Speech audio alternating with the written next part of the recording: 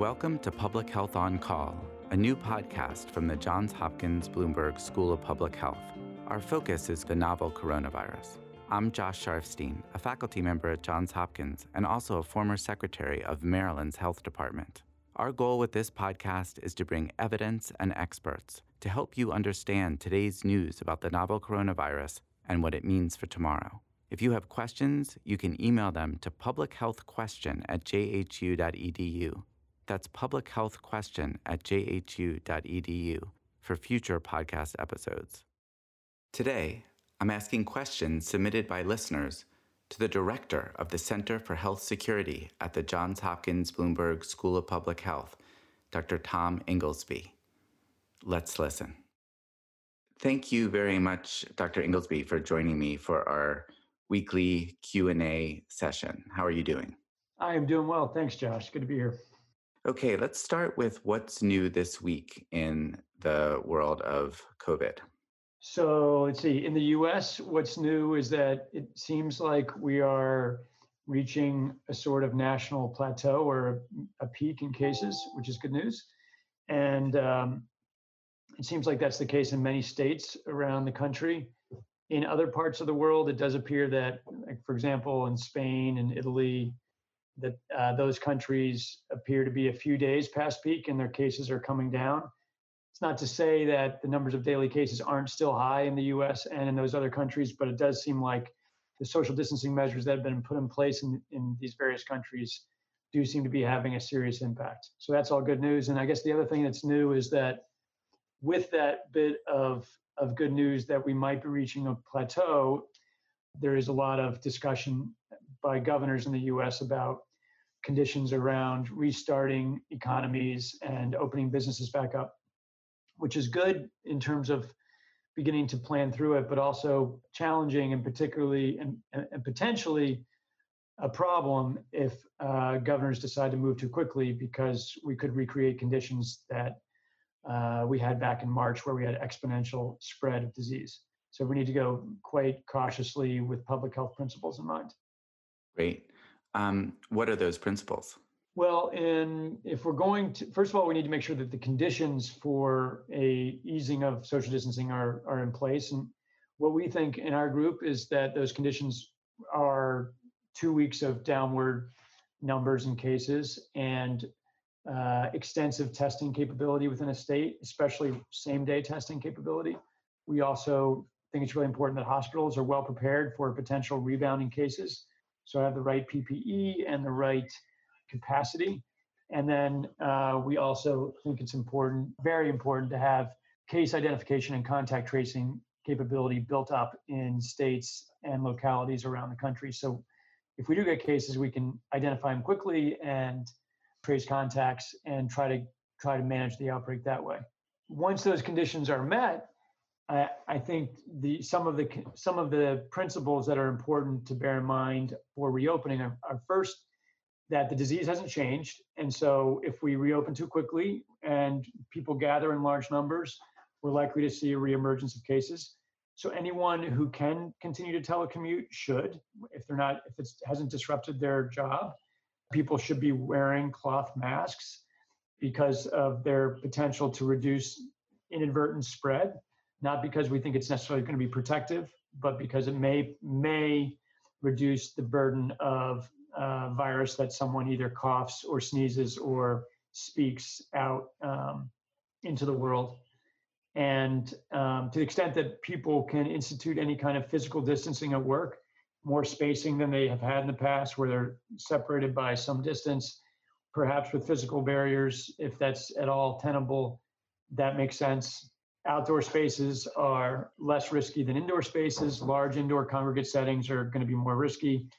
And we will still need to be very careful about intimate gatherings like birthday parties, funerals, church, where people are very closely interacting.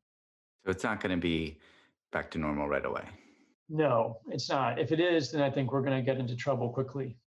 Got it. Okay, I'm going to turn to some of the questions we got at publichealthquestion@jhu.edu. You ready?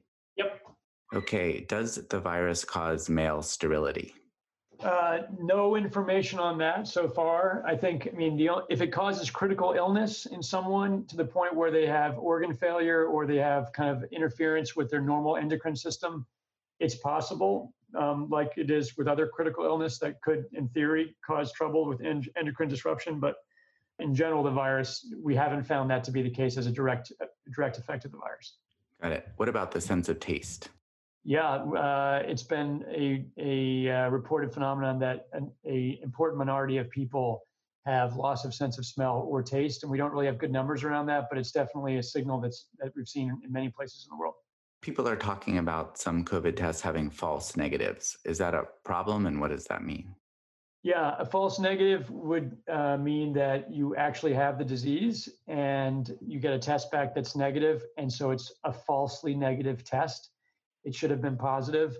And we are going to need, it's important to know, what people call the operating characteristics of any individual test. Does it give you false negatives? Does it give you false positives? And at this point, there is no centralized database that says this test developed by this laboratory has this number of false negatives, this number of false positives. In general, PCR testing is fairly reliable, but there are going to be false negatives and false positives. And we know that in the clinical setting that doctors and nurses are reporting that they are developing a sense of the illness, so that there are times when they see a negative test and they say, it's so clearly, compellingly COVID on CT scan or in the way someone's behaving clinically that they just decided that it seems like a false negative test to them, and they're going to proceed on the assumption that it's a positive test. So no test is perfect. These tests in general are pretty good. It would be better to have more information about the operating characteristics of all of the tests. Can you compare hospital-acquired COVID with community-acquired COVID? Is COVID acquired in the hospital, say by a healthcare worker, more severe? I don't think there definitely are not hard and fast rules on this at this point. It is possible that, or we do know from infectious disease in general, that the higher the inoculum size, the higher the number of doses of particles that you get, the higher amount of virus that you might get exposed to at any one time corresponds with more serious disease. For the most part, in real life, we have no idea what our inoculum size or what our exposure actually is. So we're never, normal life, normal practice, we're never going to have any idea. But in experimental settings, in laboratories, if you give someone a lot of virus as opposed to a small virus, their reaction is going to be more serious. So in principle or in theory, if you are in a hospital and you're doing some kind of procedure where you're generating a lot of virus because of that medical procedure, some kind of either intubation or where during the intubation process, a lot of virus can be expressed into the air, or a nebulizer treatment in the hospital, or early on in China, they were doing surgeries, ENT surgeries on people who were infected because they didn't know they were infected. And those people appeared to get very high doses and had pretty serious illness.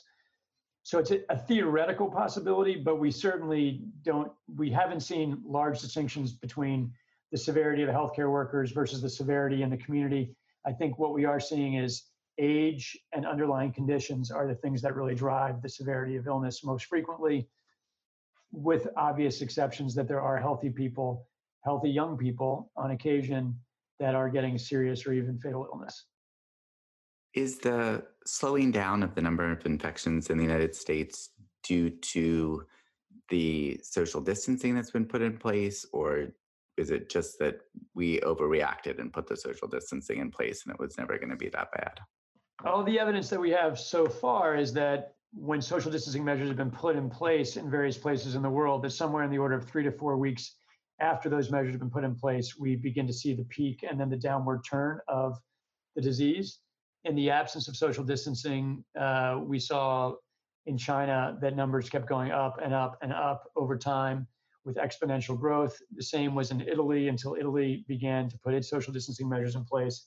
In the US, we had the benefit of seeing those things happen in the weeks before we started having more disease in the US. And so we put in measures relatively quickly with the discovery of disease. It could have been sooner, but in any event, now we are about 4 weeks after or a little bit more than 4 weeks after social distancing has been put in place in most places in the US. And it does, we know from cell phone data that there was a dramatic reduction of movement by people in that period of time.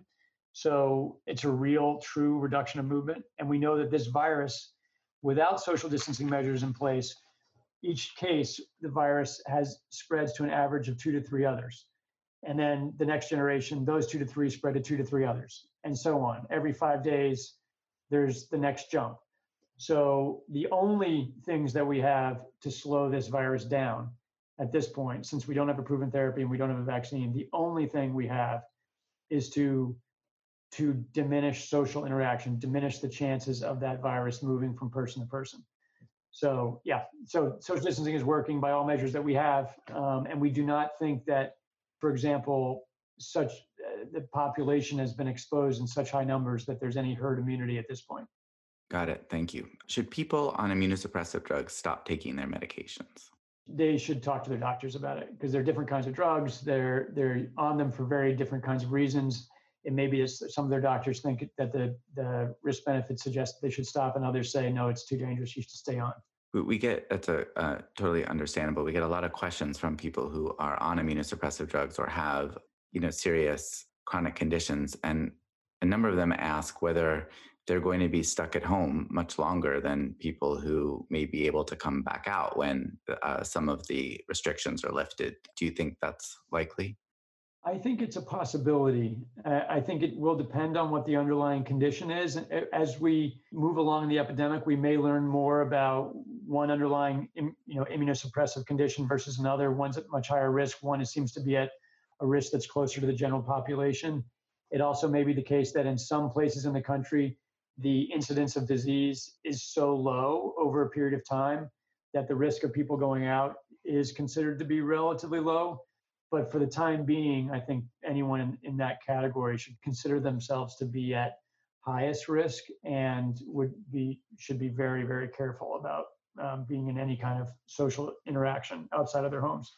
Got it. Now, there was a study reported out of South Korea that maybe the virus can reactivate. Can you maybe talk about that study, or more generally the question of whether people who get illness should expect to be immune, or maybe are they actually susceptible to going through this all again?